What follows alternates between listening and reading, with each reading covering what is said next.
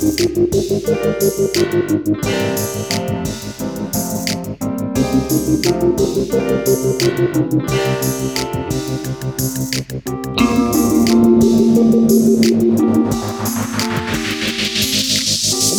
the Muckle Football Show. My name is Miles.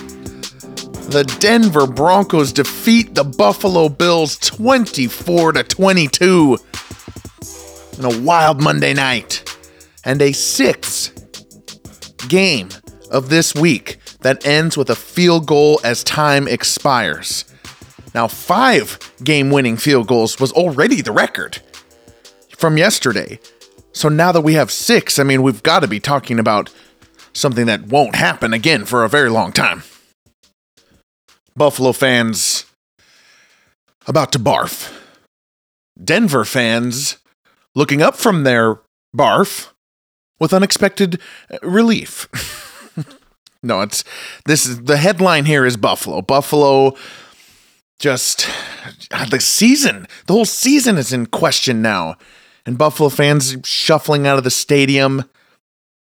The sad version of Shout playing over the speakers. How long has Buffalo been doing Shout? Hey, let's go Buffalo. You know you make me want to shout. I don't remember that. I guess I had missed that, but good thing they have a sad version. Hey, Buffalo. Just kidding. This is a joke. They do not have a sad version of the 1959 Isley Brothers hits, Shout. Wild game. Buffalo did absolutely everything they could to lose. 4 turnovers, a turnover on downs at midfield, and yet, just for some reason, they were in the game. It was tied at 15. They go take a 1-point lead, 22-21, with only Russell Wilson standing in their way of pulling out another, one out of the hat. Josh Allen's wild ride. That's what we were thinking. And Josh Allen's wild ride, by the way, has a partner. Captain Josh Allen's wild ride, Deputy James Cook, who was just fumbled on the first play. They fumbled a snap together, and then James Cook on that 42-yard run fumbles it like mid-run and just picks it up in stride, which the box score for that play is, okay, I'm trying to find it here. Deputy James Cook. Okay, James Cook. James Cook officially goes as a 9-yard run to the 49, fumble, recovered by James Cook at the 45, 429 yards. So that's the box score here. 9-yard run to the 49, fumble recovered by James Cook at the 45, 429 yards. All in all, a 42-yard game. And that final drive where they went ahead, they did everything that Kirk, my brother, you may recognize him from the preview shows, has been saying. Buffalo, commit to the ground game. And that's what they did. Right after that wild 42-yard gain, instead of punishing James Cook like they did in the early part of the game, they went right back to him for 6 yards, then for 13 yards, then 1 more yard to the 7-yard line. They just gave it 3 more times to James Cook before Josh Allen ran the ball. And there wasn't a pass on that drive. And you're thinking, man, Buffalo did it. Because Russell Wilson and the Broncos, I mean, the Broncos offense mostly missing from this game. That's how we can have a tie game and losing by 1 despite all of these Buffalo blunders. I mean, Russell Wilson did have his touchdown to Sutton at the beginning of the game, which was the first, flash of Seahawks Russell Wilson I've seen in a while. That was a classic Seattle Seahawk Russell Wilson touchdown to Sutton, where he juked guys out, did his little roundabout way, which he hasn't been doing as good lately because of his limited maneuverability. Better this year than last year, and then just, he lofts it up 5 yards out of bounds on purpose with the receiver getting a perfect toe tap. That's just vintage Russ right there. But, they had so many good field positions squandered. He's checking it down over and over on 3rd and long. It was bad. They got it going a little bit. Javonte Williams touchdown. That's what put the Broncos up before the James Cook drive, put the Bills back up. And then that final drive, they moved it. Russell Wilson had a few big third down conversions, one to P. Ryan, one to Judy. They were doing pretty good. They got it into field goal range, and then this wild ending sequence in which, so it's 2nd and 4, just barely into field goal range, and the Buffalo Bills go engage 8 on 2nd down. As Troy Aikman is saying, the only thing you can't do is take a sack, and they sack Russell Wilson because he has no idea what to do with the blitz. And Denver fans are just barfing all over themselves. Now it's 3rd and 10, and the Bills are going to do this engage 8 again. Want to get him even further out of field goal range, or just make sure that he doesn't get the 6 yards back. And this time, Russell just lofts one up, absolutely middle of the field. Just there's a lot of guys blitzing, so the middle of the field must be open. He just lofts it up. It's a severely underthrown ball. The ugliest type of pass interference happens. Jerry Jeudy, who roasted his guy, coming back to the ball, and flags. And Buffalo fans are just barfing all over themselves. And it's just, I don't like that call, but I understand it. And we'll talk about that in a minute. But so Broncos, then they kneel 3 times. But the twist was they didn't have any timeouts. So on the 3rd kneel down with 24 seconds left, they have no timeouts. So they kneel and the offense sprints off the field and the field goal unit sprints back on the field for the game-winning field goal. And this is a unit that had missed 2 extra points, one off the crossbar, one fumbled snap, and misses it. Wide right. All that work, all the PI and everything, and Denver fans are just barfing all over themselves. Flags. The game was over there. The game was over. Buffalo won. Flags. 12 men on the field. This is why they lost. This is why Buffalo lost. 12 men on the field on a miss wide right. Inexplicable. Inexcusable. It's unbelievable. And the redo from the 18-yard line, Lutz hits this one in, and Buffalo fans are just barfing all over themselves. A lot of barf going on in Colorado and upstate New York today. A lot of barf tonight, I should say. What a sequence. I mean, unbelievable. And, people are criticizing Sean McDermott for the second time he called the engage 8 on Russell Wilson, the full blitz. I didn't hate it. I mean, Russell Wilson couldn't handle it anyway. The real crime is that the defensive back got so burned.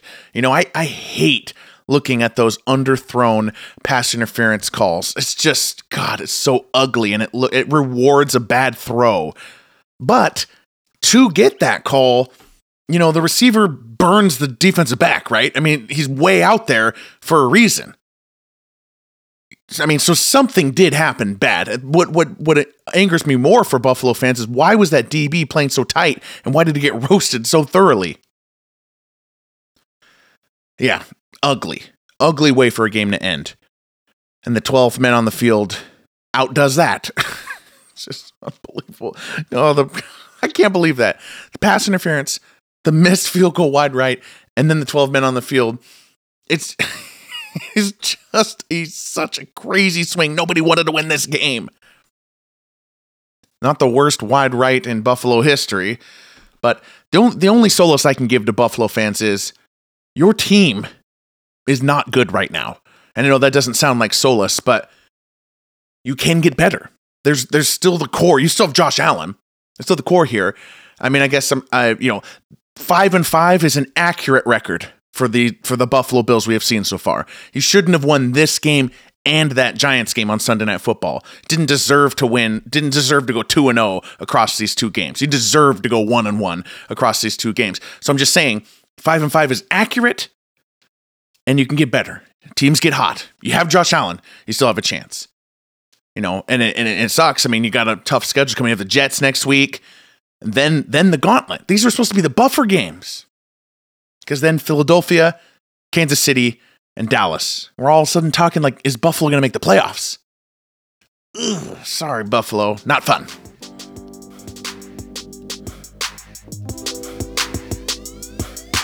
Muckle Teal Football Show. This show is football everything. NFL history, legacy, ups and downs of a season. We have shows Monday after Monday Night Football, Thursday after Thursday Night Football, and Sunday after Sunday Night Football. Week 10 is in the books. A lot has happened since the Germany game, but let's go back there. We kind of forget about that Colts-Patriots game in which some wild stuff happened at the end of that game, too. Probably because we had 6 walk-off field goals on stateside over here. But back in Germany, Colts-Patriots were going at it. And yeah, it was weird to see them in an ISO game without Tom Brady, without Peyton Manning. These two uniforms clashing as the only game on used to be a big deal. I mean, there was sure there was some Luck and Brady, tussles, but no Peyton, no Brady anymore. It's Mac Jones versus Gardner Minshew. And maybe the end of Mac Jones, to be honest, because this game ended with a wild sequence in which it was 10-6, Colts are leading, Patriots are driving, Mac Jones has an open receiver and just throws the ball, and it's an interception at the goal line instead of a touchdown at the back line of the end zone. It's about as bad as you can be when you got Bill Belichick on your sideline, I imagine. We saw Bill O'Brien yelling at Mac Jones earlier. And then the Colts, of course, don't get anything. It was 10-6, like I said. They punt, and Bailey Zappi runs out there. Mac Jones has been benched for the 2-minute drive. Bailey Zappi, of course, also shaky, throws just an embarrassing fake spike, then into triple coverage to some receiver who sucks, because that's all the Patriots receivers. I don't even know who it was. I know he sucks, though. And they lose. Patriots lose, and Bill Belichick, some emotion on the sideline you haven't seen from him, pulling that beanie down over his face. Golly. Now they got the bye. This is the end of Mac Jones, right? I mean, this has to be. I remember saying when Mac Jones was drafted, Mac Jones should just go into Bill Belichick's office and say, tell me every single thing Tom Brady did, down to like where he ate and what he did in his personal life, and I'm going to do it too. And now that it's been 3 years, I'm thinking, did Belichick even know what Brady did for him? Did Belichick even know how much weight Brady carried in that locker room and helped implement the things that Belichick, who is an amazing coach, one of the best coaches of all time, but you got to have that deputy, you got to have that lead under you that is revered by the team who buys in.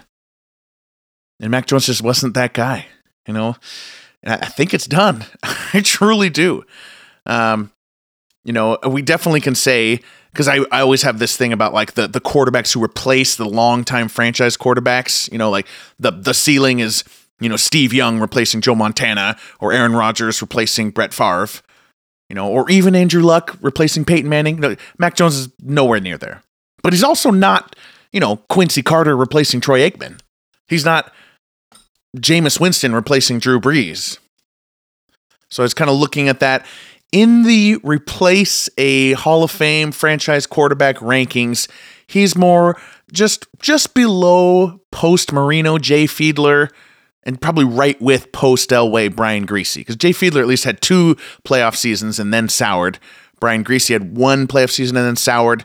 Mac Jones as well, 1 playoff season and a sour. So kind of a shame. Maybe he won't be back. Maybe this will sound stupid. Maybe he will be back and this will sound stupid, but I don't know.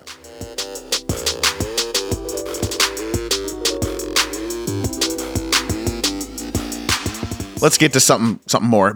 One of the 6 games that wasn't another one of the 6 games that wasn't a walk-off field goal was the Vikings. Dobby, the magical Vikings story. This is an unbelievable story. The Vikings handled the Saints while, Derek Carr on the Saints side did absolutely nothing. He got hurt. They brought in the aforementioned Jameis Winston, who was full roller coaster, right on brand, throwing wild picks and wild touchdowns. Vikings win it. Dobbs with his legs, with his arms. This is a wonderful story, a fun story, but a bittersweet story. I said it in the midseason episode. All of this is just serving to prove what we suspected, that this Vikings team is special and would have been possibly Super Bowl special with Kirk Cousins and Justin Jefferson on his way back. I picked them to make the playoffs. I think they will make the playoffs. I think they got this 5-game winning streak. It could keep going. They play Denver next week and Chicago the week after that. And they just beat the Falcons and the Saints, who, whichever one of them doesn't win the NFC North, or maybe Tampa Bay comes in, but figured to be their main competition for the 7th wildcard seed there. But, that's their ceiling, in my opinion. Then again, my opinion, we may want to take with a grain of salt. After the Vikings traded for Josh Dobbs on that Tuesday after the Kirk Cousins injury, I said it was a nothing burger. Meant that trade meant nothing. That's what I said. So you can take some solace in that, Vikings fans.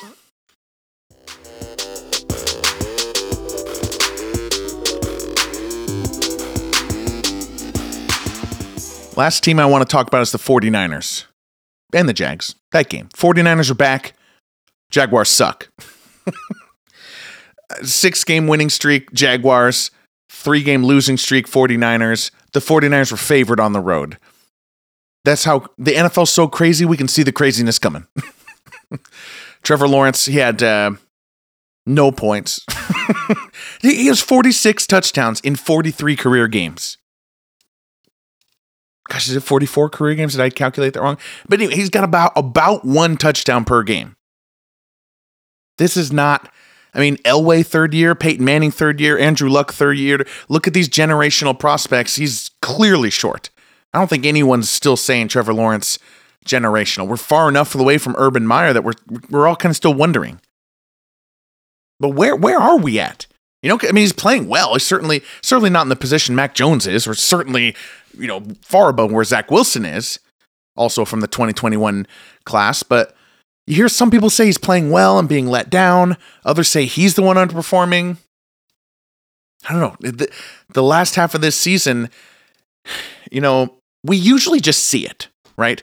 Even Josh Allen, who we say is the example of a quarterback who improved out of nowhere. His rookie year, especially the back half of his rookie year, he was putting up numbers, man. Numbers. That's when I was calling him the new Cam Newton. Not an insult at all. So we're kind of playing, we play kind of fudgy things with our memories there. Tua is really the only quarterback who has sucked for a long time and then ascended. But there's Mike McDaniel of all that. So I don't know. We're still yet to sort all that out. Worried about Trevor Lawrence. 49ers are back. They're an unstoppable juggernaut again. It's just a math problem. Too many good players on the field. When you have Ayuk, Debo, Kittle, McCaffrey, all out there, with Trent Williams back out there anchoring the line, what are you going to do? And then a pet storyline for this podcast the whole time has been Christian McCaffrey's touchdown streak. It ends. Oh, such a bummer. Ends at 17.